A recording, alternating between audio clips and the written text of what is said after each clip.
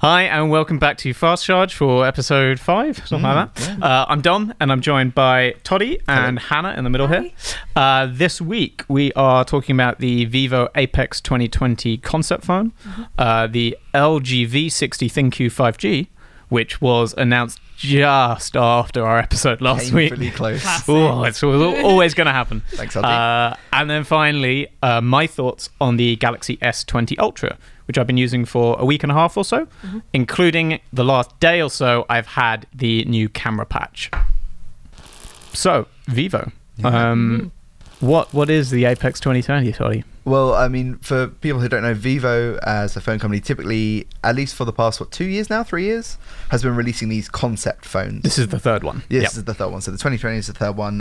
They've usually been used to showcase various features that do pretty much always end up on a phone you can actually buy. Or sort of will eventually. The funny thing is, actually, there was one feature, we'll get to eventually, one feature in the first concept phone, so it came out 2 years ago now. Yeah. Still not in any phones. I don't remember which feature that is. We'll get to that in a second. But yes, the Vivo Apex 2020 is the latest one. It was announced this past week. It borrows from their previous concept phone in a number of ways, and also just integrates some completely new technology. Some things we've seen from other companies like Oppo, which we'll talk about, and it kind of fuses it all together, and it makes for a pretty interesting device. And I would be interesting to see some of those features actually in a phone this year. That'd be cool. Yeah. So it's a phone you can't buy right now. Not because the tech isn't there or because the tech isn't real. It's not hypothetical tech. It's just, this is cutting edge stuff, and it's so expensive to put in a phone that they can make 10 of them.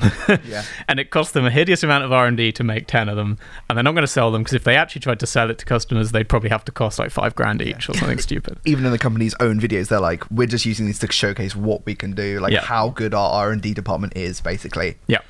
Okay, so the headline features are that it has a 120-degree curved screen. Yeah. So to put that in perspective, I think the curviest we've had so far was 88 degrees. Yeah. I brought it in just to kind of have it to hand, but you can see the curve on there. You can see where it stops. Yeah. The glass kind of curves almost past the screen, whereas on the Apex 2020, it just keeps going right round to the back, pretty much, more or less. Yeah, it's not quite Xiaomi's Mi Mix Alpha wraparound, but it's kind of as close as you can get without doing the full wraparound. Yeah. In-display camera, so camera that's totally hidden by the screen when it's not being used. Stupidly fast wireless charging, 60 watts. 60 watts. Yeah. No buttons, though they did that last year, so that's not actually that new. And 2 cool camera tweaks, which are a sort of gimbal functionality built in for stabilization for video and such. And then a continuous zoom lens, so like the kind of zoom lens you'd actually get on a DSLR or something like that. So it's genuinely doing optical zoom at different points rather than just having a fixed optical. If you look at their little hands, I think it might be in both of the videos on Vivo's YouTube channel. It's wild that they've actually built 2 twin lens setups within that periscopic camera that are physically moving back and forth. Yep. It's wild to even think that someone bothered to engineer that. So it's like 4 groups of lenses, 2 that stay stable and 2 that move. There's actually a lot of lenses in there. So much going on in that camera module. It's mad. It's absolutely wild. That's actually the bit that excited me the most, I think, the continuous zoom. Maybe that's partly because I've been playing around with the Galaxy Ultra, which we'll talk about later, but playing around with that kind of zoom tech there has been really fun, and obviously we've seen it before, but you are aware there's a lot of digital trickery going on, which works very well, but I'd love to see how much better we can get with real, proper moving, continuous, actual optical zoom at different levels. They teased little bits and bobs of footage directly from the device, but nothing you could really spend time to analyze. There was one thing I found funny in what they teased, and it wasn't obviously a main headline feature that they've gone with, but it was photo bomb emittance. Oh yes, they kind of brushed past it, but then I was like, what? Yeah, I know. I was like, that's quite good, because how many times do you have to retake a photo and then either retouch it afterwards or whatever? Do we know if this is photos and videos or just photos? I'm not entirely sure off the top of my head, because I was very unclear watching their video whether it worked on both. I'd be curious to see whether it's how accurate it is, because what if it just accidentally crops you out? Or keeps someone in the background and crops you out. Yeah, it maybe depends on the angle. If it's someone who's in a clear shot where you can get rid of them, but if it's in that case where you've got half a head cropping out of you or whatever, then it's like... so it's worth caveating at this point. It's pretty obvious none of us have used this phone. That isn't actually usual for Apex. You might think that's just because it's a concept phone, but actually, they used to put them out, or They didn't send them out for review, but they used to hold events where journalists could try them. I tried the Apex last year. I got the first one. Right. Yeah. But coronavirus is basically the reason. This was going to be at MWC. We would have had the chance to play around with it in person.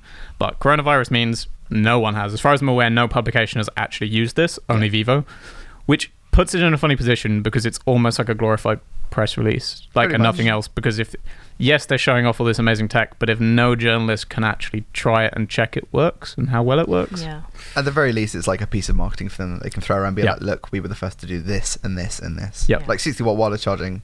It's pretty cool. Yeah, I mean, so the fastest wireless charging right now is Xiaomi's 40-watt, which was announced just a couple of days ago. I mean, that will actually make it into phones this year. Obviously, it's the difference. Again, this 60-watt wireless, absurdly fast wireless charging, given that the fastest wired on the market is 65, 66. Like, to get wireless at 60 watts is crazy. Yeah. Oh but again, this probably won't hit a real phone until at least next year. One of the things which it's not evident from any of the footage online already, but is how good that front camera is. And I was going to ask you, Hannah, because you actually have a bit of experience. You've actually seen some of this tech hands-on already, but not from Vivo, right? No, I've not. So I saw it from Oppo. So they had the under camera display, but it wasn't on a full view. So there was like a sort of black bit on the top where it was actually taking place. So you could see, like, when you put your finger over it, that was where it was. Right. Although I seem to remember it didn't necessarily indicate where that camera actually was, which I'd be interested to know whether this is something. Because, for example, if you're taking a selfie, normally you'll look where the lens actually is. Yeah. If you can't see where the lens is, it may be a little bit, dodgy. But I know that certain phones, they sometimes will highlight where the camera is, so maybe that's something to think about. Yeah, I remember when I first started using the S10 series last year, like, I think it might be for selfies as well, but definitely for if you have face unlock set up, the Infinity O, whatever you want to call the camera, the in-display camera has like a little white ring of pixels that kind of like flares up just whenever you actually, just kind of, and it draws your eye immediately, and you're like, oh, okay. So I guess they need to do something like that if they want it to be like an actual feature implemented in a phone. Exactly, yeah. And I'm sure otherwise the point will be that obviously it's using the display to hide the camera, but it can then turn that off and let the camera be visible through the display at times. Yeah, maybe. I guess. Maybe. I haven't actually used one. I haven't seen one in person, so I'm not sure.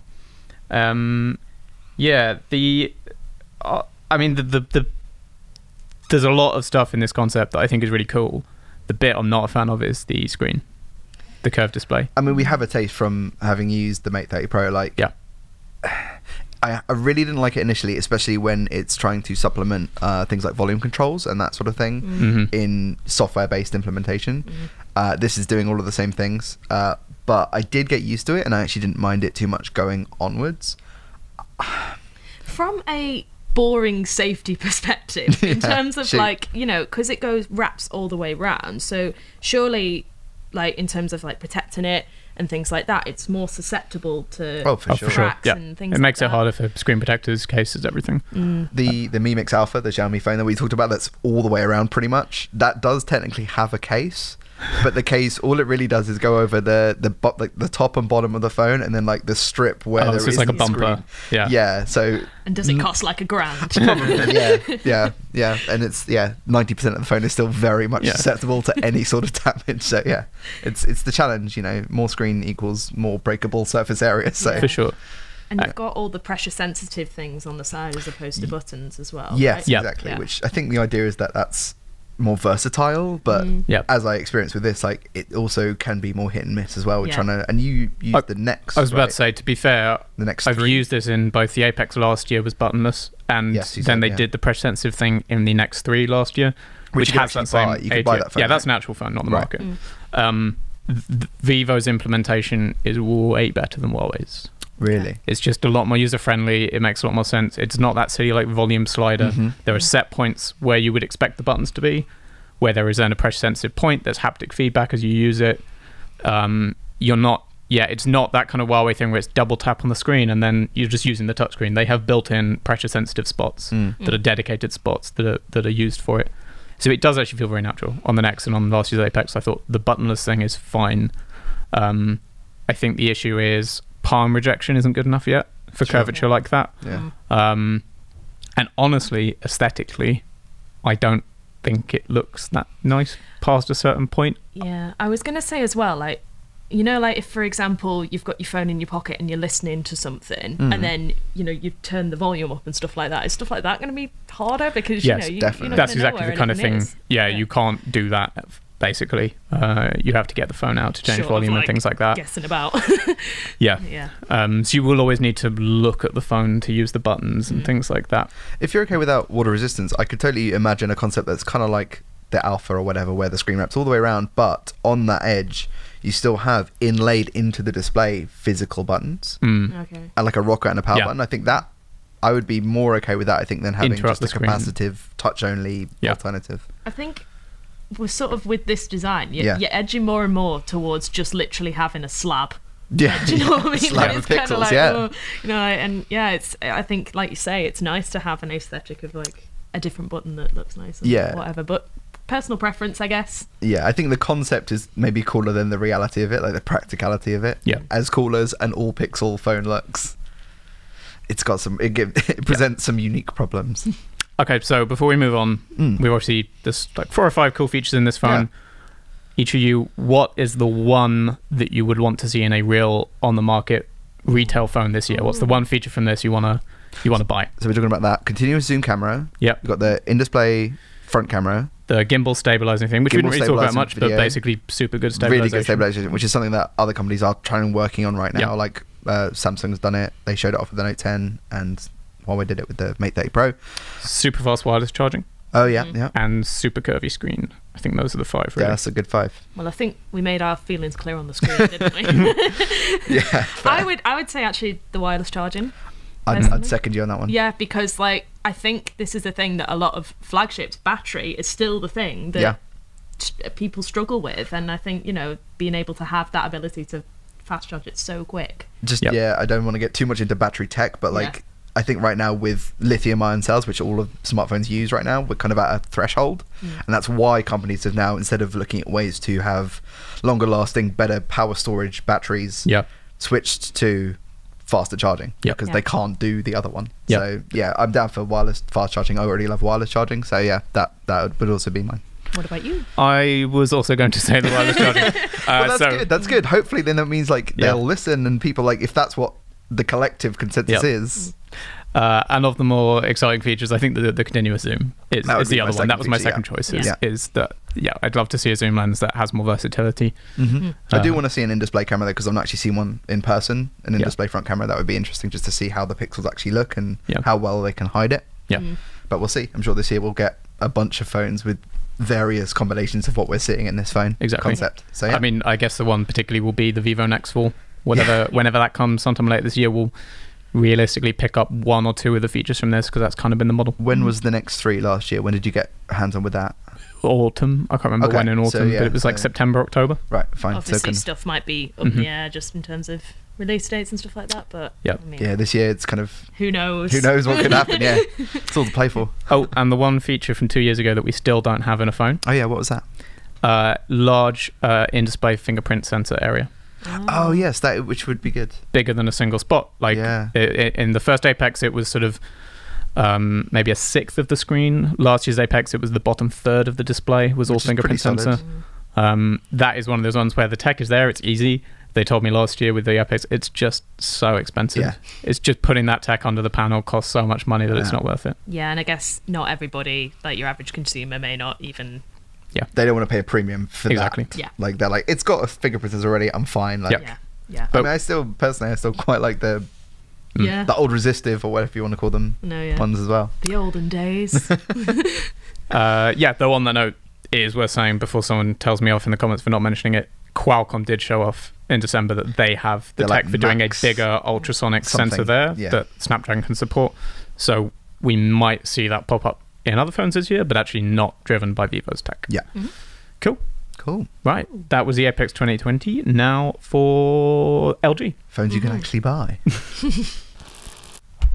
Okay, so next up we have the LG V60 ThinQ 5G, the latest LG flagship, which got a kind of surprise announcement last week. We were expecting it at MWC. It obviously didn't come then, It just hit as our inboxes as a press release. Like, Yep. that was it. Nothing. which turns out is because it's only coming to the US, at least right now. Like, it's not coming to Europe as far as we know. It's not even meant to be coming to South Korea, which is really weird for LG because they are a Korean company. Yeah. So this is currently a US only phone. Obviously, that might change. It is pretty iterative. It takes a lot from the V50. It actually steps back on a couple specs, and it carries on with the dual screen accessory. Yeah. So what do you think? I mean, so in terms of the dual screen, because the fact that it's an accessory, Yeah. I just feel like a lot of the messaging around this is a little bit confusing, because obviously we're now in the time where, you know, we're looking at more flip and foldable Yeah. models. Yeah. And it just seems like the leading feature is this accessory, but it doesn't come as standard. So Well, I think it might this time. They have been inconsistent with the last two phones as to whether the dual screen. So it was the V50. Was the first one, right? Yeah. And in markets like ours, I think because it was on EE, Yeah. it came with it. Yeah, but in the US it didn't. It didn't. And I'm not sure about Korea and other places. And it was like $200 or something. Yeah, and extra. it's expensive, and I think maybe to the point that when they announced it last year, I was talking to a US colleague who was briefed by LG on the V50, and they didn't tell him about the dual screen. So he had no idea. So I was saying to him, "What do you think about the wild dual screen thing?" And he was like, The what? The what? That's like like it's this- just a phone. It's a really boring phone." And I was like, no, it's got a whole second screen. There's this crazy attachment, and they just didn't tell US press about it because it wasn't part of the phone for the US. But aside from the 5G, obviously that was their first 5G phone. That's very exciting. But Yeah. like, that was the hook. I know. That was the Yeah. one thing they had. That they were like, look at us, basically a budget foldable. I don't really It's- want to quite yeah. call it, but you know what I mean. It's very weird. They figured it out better with the G8X, Which I was never the second used. one. I reviewed the V50. Yeah. And I didn't love the dual screen experience there. I didn't really get it. So I've used both. I will say the dual screen on the G8X was a lot better. For one thing, it shipped with the phone as standard, I think, in Probably all everywhere. markets. Right, yeah. I think they realized that the only way it was going to work is if they just said this is part of the phone now, and they've said they're doing the same thing this time around with the V60. Other improvements we got for the second iteration that are carrying through to this time. There's a little small monochrome display on the outside for notifications. So when the case is closed, the dual screen case is closed, you can still see the time, the date, basic notification icons, kind of like we've seen with some of the foldables. Then it's got a free stop hinge, so you can stop it at any angle, whereas before it locked into a couple set So positions, which was frustrating. awful. Yeah, and they were not good positions either, No. like to actually like see or do anything. Very It was unhelpful. Awful. And then the other change they made for the second gen, and again is carrying through for this time, is the panels are identical between the dual screen and the main phone. Didn't you spot that the main screen is lower resolution than the V50 or the G8X or something? Yeah, so yeah, so on the V60 it's just HD, Right. not WQHD Yeah. or anything like that. So they've dropped resolution, but the screen is bigger. It's a 6.8 inch panel, whereas it's 6.4 for the V50. I mean, it was already a big phone, so Yeah. fine, I guess. But yeah, what you get this time is that the panel on the dual screen is the same. Not only is it the same size, 'cause in the V50 dual screen, the second like panel was short. actually a bit shrunken down, It's a mess. which was weird. It was a totally different screen. You actually got different colors, different contrasts. So when you moved apps over, they looked differently. If you tried to view anything like across both, it looked different on each half. It was a really bad. Yeah, they fixed that with the G8X, and again this time it's the same panel. There is one weird oddity that is still there, which is because it's a teardrop notch on the main phone for a selfie camera, and they literally use the same panel. Like, it's not just one with the same specs, it is the same panel, which means it has a notch in it. But there's no camera. There's no camera, but they have all these panels were made with a hole for a camera notch. That's dumb. So you get a notch panel on the dual screen as well, which was the same thing with the G8X, and that's Oh, again really? this time around for the V60. I was going to say, from the renders I've seen, from the press imagery, it looks a lot more cohesive as a whole Yep. design. Like the whole screen and the phone together look like a much better, more elegant. Feels like form. more of a package. Yeah, but that's dumb. Yes. Sorry, it's just a bit dumb. Yeah.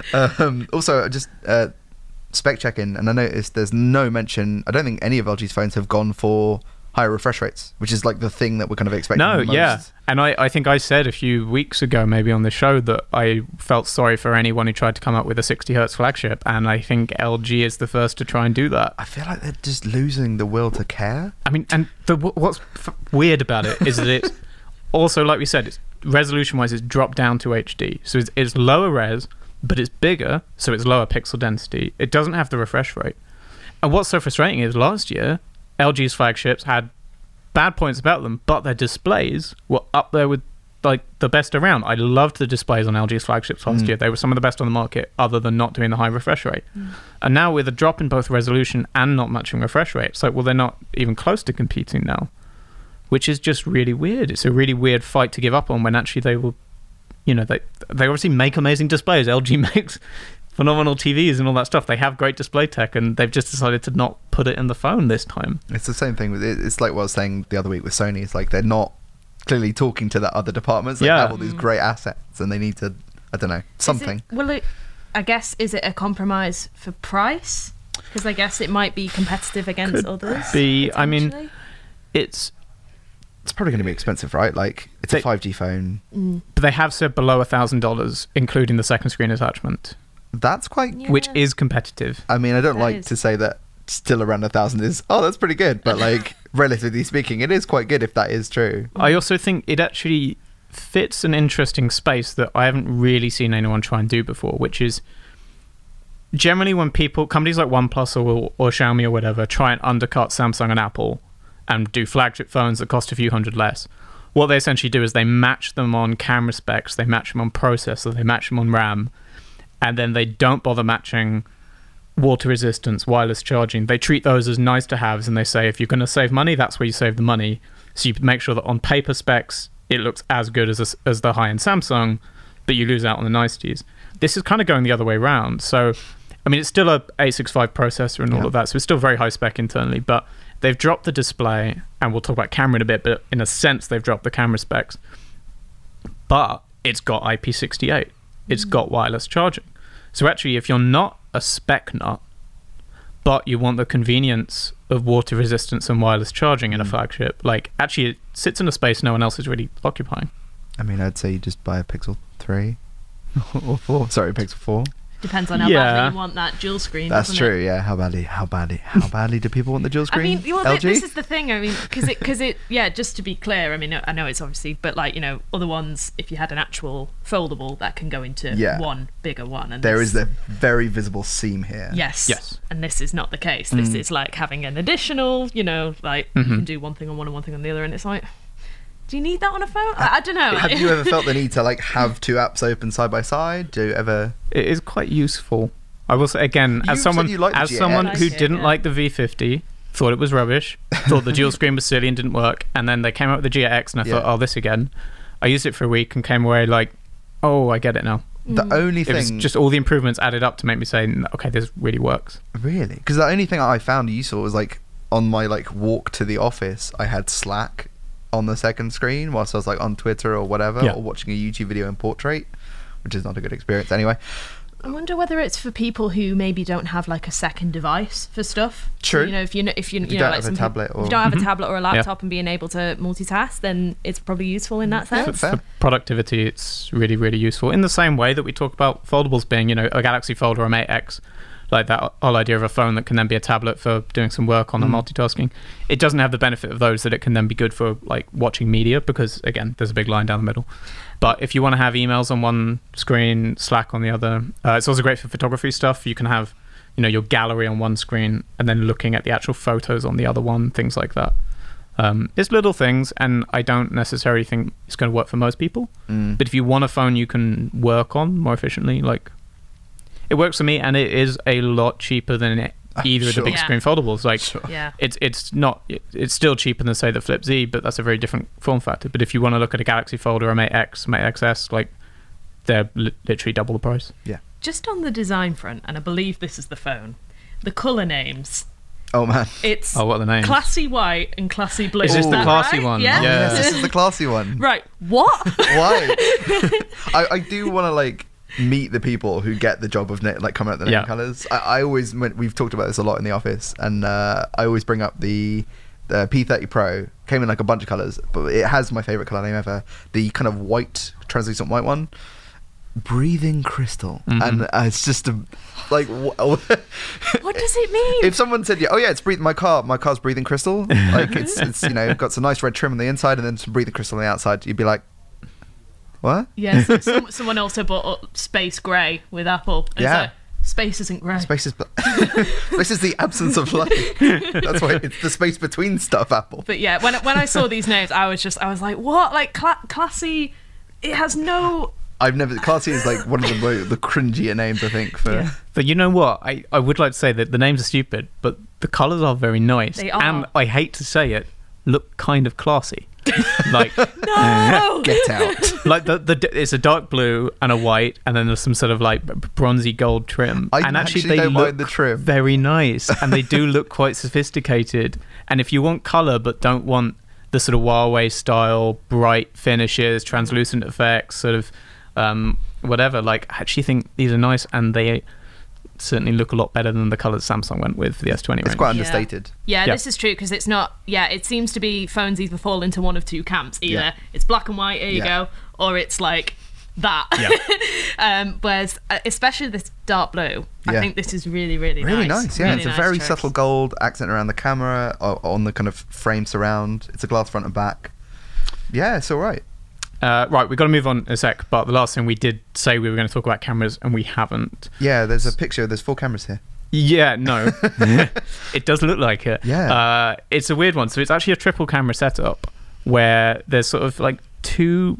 Somehow the depth of the field sensor has been split into 2 bits or something like that. But in practical terms, what you're getting is a regular camera and a wide angle. It's like an iPhone 11 in that Yeah. regard. So there's no telephoto, which there was on the V50. So this is why I was saying there's kind of a spec downgrade in cameras, because we've lost the telephoto. The reason for that is, according to LG, that the main lens is 64 megapixels, and they think you can get good enough digital zoom off that to make up for not having telephoto. No. I just no, that's not how it zoom is works. such a dangerous term. This is what, I mean, let's be honest, this is what Google did with Pixel 4, and it was rubbish. And that's Google I was with saying the the Google best version was the camera best one. algorithms out there. No one can do digital zoom as well as Google, and even that wasn't good enough to Yeah. make up True. for not having a telephoto. Bless your heart, LG. Like, you just can't compete there. Like, you are not going to get good enough zoom out of that thing, no matter how many megapixels it's got. It will probably be a very good camera, and the wide angle should be nice. And it should be good for video, which is where LG's strength lies, camera-wise. I mean, I didn't like But- the G8's camera. If it's anything like that, I won't be impressed, because the G8 camera, I think, had a lot of work to be done on it still. So Their software side, their tuning is just still a bit yeah. not there, can't compete, and it would help to then just dump better lenses in, but Yeah. they've, if anything, gone the other way and are trying to lean onto the computational stuff. But like I said, they're just not really a competitor in that space. I'm also not a fan of, like you were saying, like it looks like there's more cameras than there actually are. It's deceptive And for the like user, right? Yeah. Or the Yeah, potential it's- customer. I don't really like that. Like, you know, I'd rather have like a full, you know, a nicer display on my back rather than this. And you're a you know. Pixel user, so you're quite comfortable with one camera. Yeah. There seems to be this trend of look how many cameras we can fit on the back, and it's like Yeah. I just We'll get into that. Speaking of, right, from one slightly struggling Korean phone giant to one who's doing a lot better, the Samsung S20 Ultra, which I have been using for coming up on 2 weeks now. It'll be 2 weeks on Friday. I'll have had the phone, and it is going to have to go back soon. Single tier. violence. I like it more than I thought I would, but I really definitely do not love it. Can I just... How much is it? It is £1,200 or $1,300 for the base model, The base if I've got model. that right. And then you can go up by an extra, 200 quid? Yeah, Something then like I that? think it's 1,400 and 1,500. The difference is 12 gig or 16 gig RAM and 128 or 512 gig storage. Which is getting onto the whole thing of this phone is absolutely loaded. Yeah. From a numbers perspective. Like, that's no secret. Yeah, so I mean, I think actually the models I've been given, I'm actually my second Ultra technically right now for reasons we'll get into. I think that the models I've had have both been the cheaper one, the 12 gig RAM, 128 The gig rubbish storage. one. Which, I mean, what's even the Not point, rubbish. guys? So I haven't tested the 16 gig RAM to see how much of a difference that makes. In practice, I suspect not a lot. A rule of thumb, if you're not aware, is like, if you have a phone with loads of RAM, you probably won't notice the year it launches, but maybe if you're holding onto it for 2-3 years, Yes. that's where that is important, is having that RAM in the long term for like software updates Yep. and downloading a bunch of apps and just having used it a lot the RAM is what's going to help keep it feeling smooth longer. So. What I will say, something I only discovered, Samsung haven't pushed this, but something I discovered only like a week or so into using the phone, and it's in an S20 tips video I put out. But the one thing the Ultra does do that they've tried to make the most of this RAM is you can save apps into the RAM.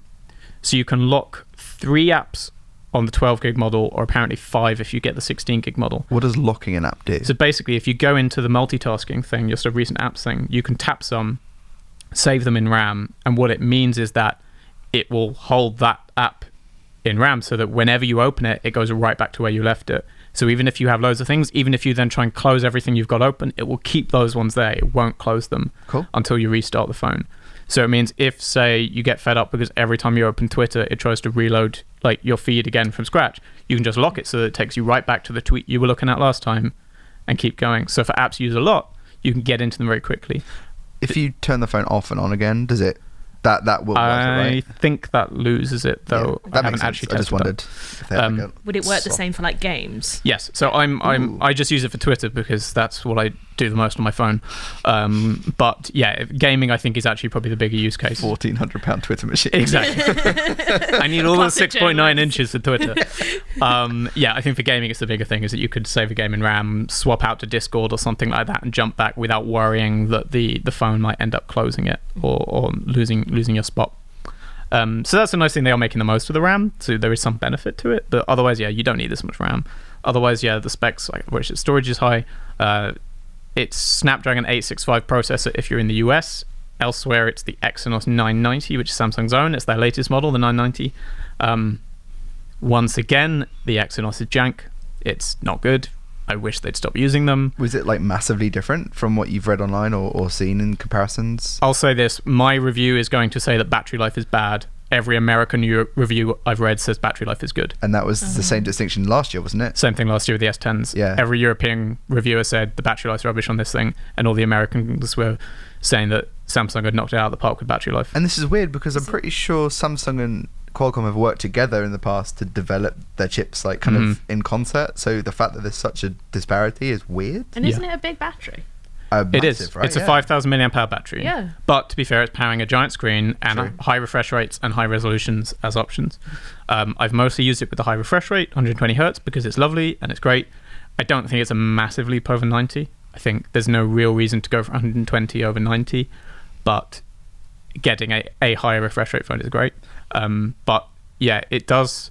I'm basically finding if I start using my phone at about 8 in the morning, when I go to bed at 11 p.m., it's down to 20%. And that's fine. That's fine. I'm not too stressed about that, but that's a brand new phone. Yeah. So a year from now, it will not be at 20% when I go to bed. It will be at 20% when I leave work, and I'll have to charge it when I get home. What fast charging are we talking about? What speeds? Wired is 45 watt is capable of, but they only give you a 25 watt charger in the box, Right. which is annoying. Wireless is the same as before, so 12 watt. Okay. Um, Another thing to note as well, if I'm not mistaken, when you get the phone for the first time, it comes out the box at Full HD extended 60 hertz, I think, and then I you either have can't to, remember. but you Yeah. can't have the WQA like full res and the 120 No, hertz. it's one or the other. one or the other. Just which as a I thing think to is note. essentially a battery saving measure.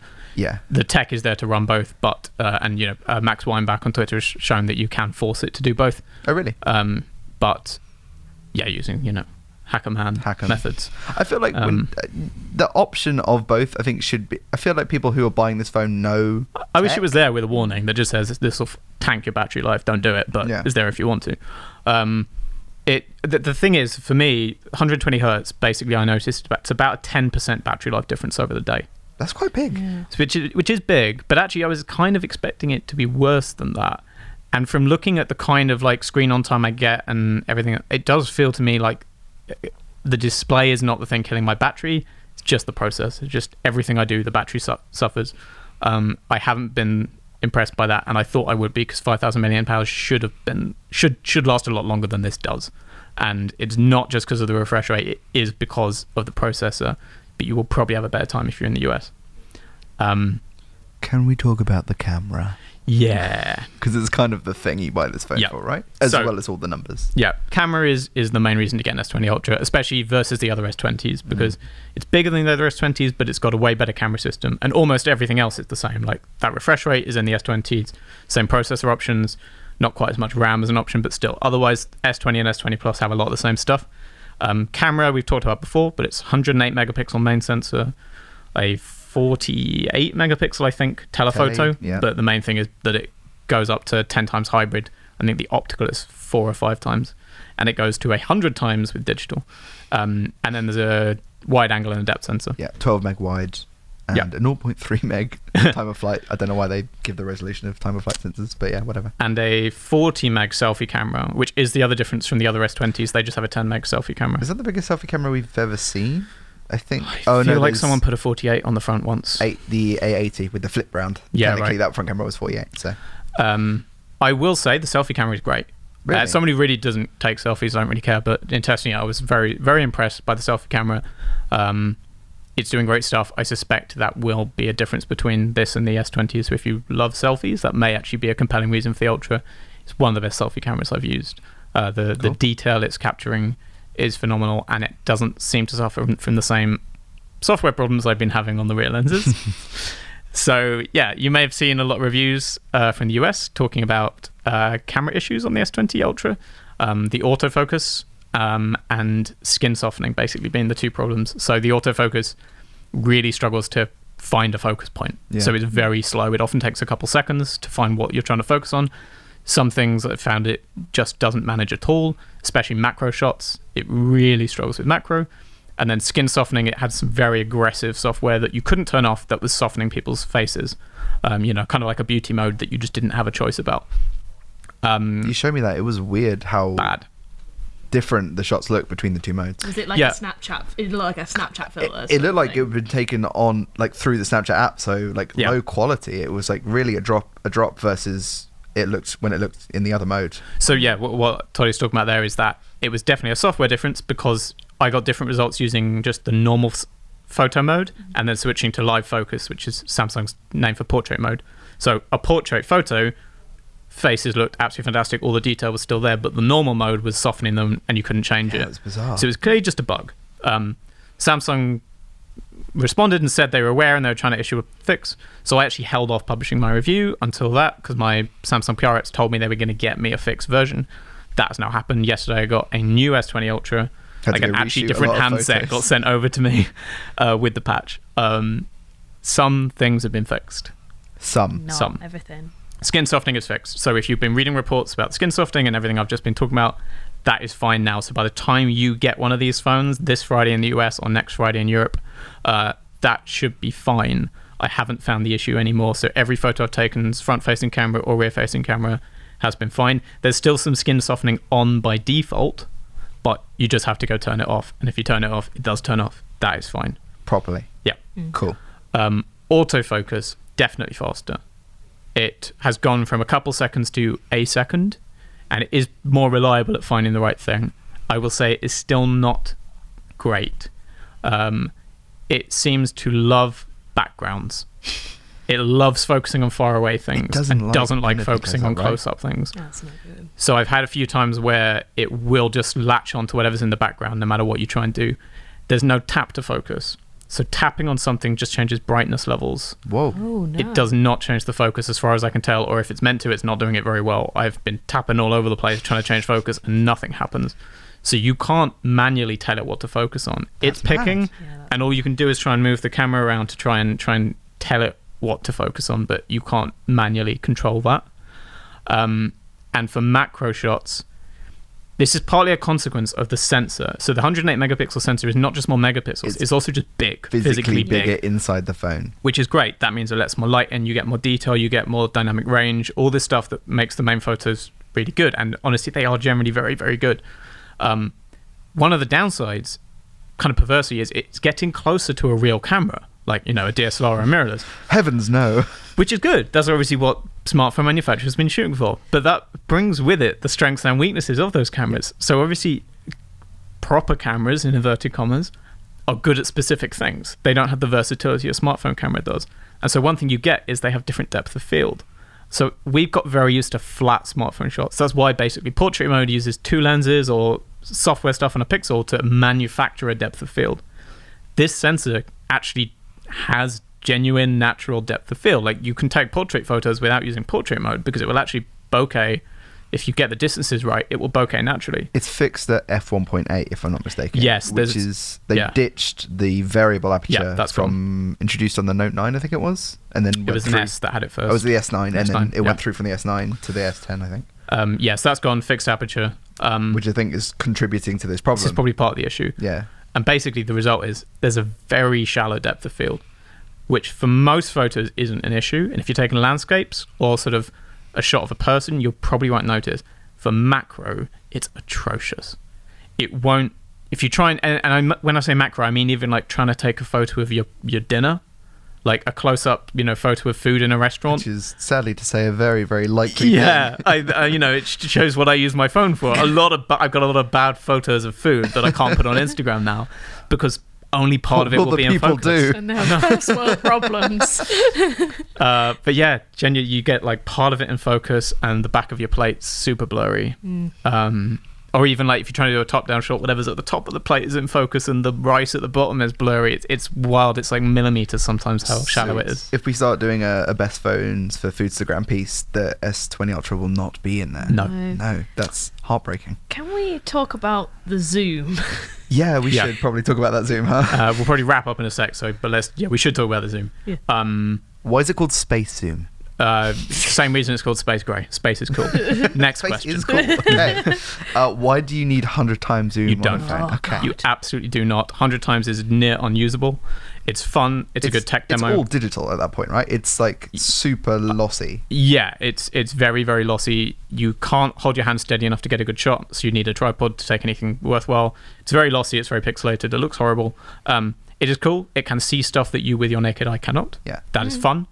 You won't actually use the photos. Yeah, I mean, the only time I can think it'd be useful is if you're doing like travel shots of things and you want to get something really far away, but literally otherwise, why would you need it in It will just prove the thing was there. It won't be a nice photo of that. Look, here it is, and it's like a vague, blurry shape, and What I think it might, and you might be able to verify this right now, or you need to test it more, but like by having the limit at 100 times, it means that prior to that limit, especially nearer to the actual natural zoom distance, you're going to get a better quality, say 30, 40 times zoom image than you would on a phone that maxes out at 50 times. I don't know. I'll say I've been getting pretty good at 30 and 40, but I've still always said, it's the same with the P30 stuff last year. Like even at that zoom level, you don't need those photos. Below 10, it is fantastic. Yeah. The zoom lens is, I'm pretty sure, better than what we've seen before. So I think if you at 5 times up to 10 times, this probably is the best telephoto on the market. Yeah. And it's, a nice reminder that Google screwed up by not putting one in the Pixel 4, as we were talking about earlier. Like, it is a game changer. There's stuff you can do with an actual lens that digital just cannot. You compare, say, an 8 times Pixel 4 photo to an 8 times S20 Ultra photo. They are night and day. It's wild how much better the Ultra is. I will say, when I first sort of saw the specs and first saw it, I thought I would hate the size. Week and a half using it, I've gotten used to it, and inevitably that's kind of what always happens with big phones like this. You do get used to it eventually, but it is too big. Is One UI functional enough? Like, because the whole point of One UI is that you could use one hand, but that was introduced on much smaller phones relative to this 6.9 inch display. So is it still doing its job in that regard, or do you think this needs some assistive, like shrink down the UI features and stuff to really? I think there is a shrink down one-handed mode, but I never use it anyway. Do you have to lean on those? That's what I'm asking. Honestly, I do generally find that I'm having to either use 2 hands or shift my hand position to reach. I can't reach the top of the phone on a phone while I'm holding it normally. I have very, very small, tiny hands, and I think when I tried this for that, it's just not silly. It's just silly, and especially even on like things like women's jeans, and the pockets have been really shallow. The whole phone is like, it just fits in my jean pockets, right? So for any smaller pocket than that, and it will not go.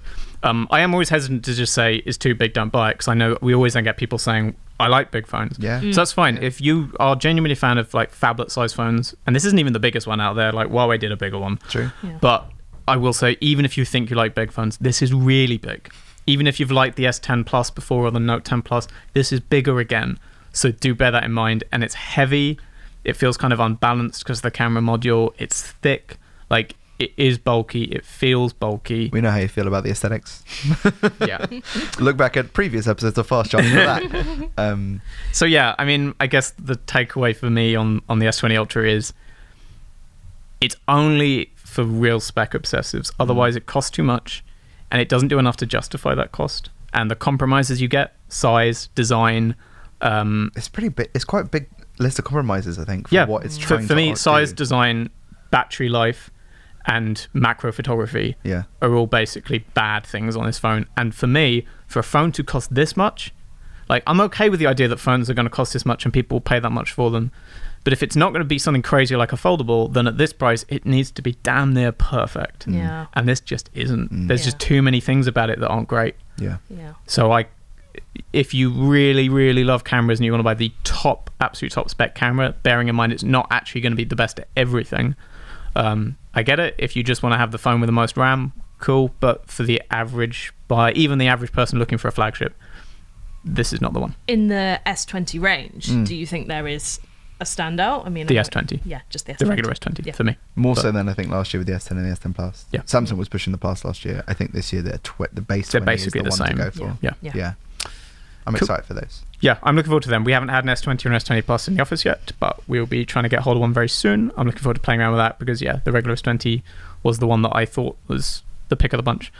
We have been going for 50 minutes, which is a very long time for a half-hour show. So we're going to wrap up there. Thank you for watching. If you've stuck through to the end, we had a lot to go over today. We'll be back next week. We will be talking about the Oppo Find X2 for sure, because that's getting announced soon. I don't know what else.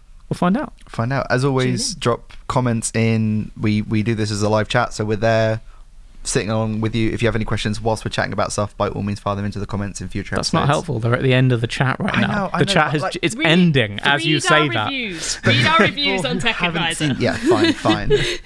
Shoot me down, just trying to get some engagement going on. All right, thanks very much. Thank you. See ya.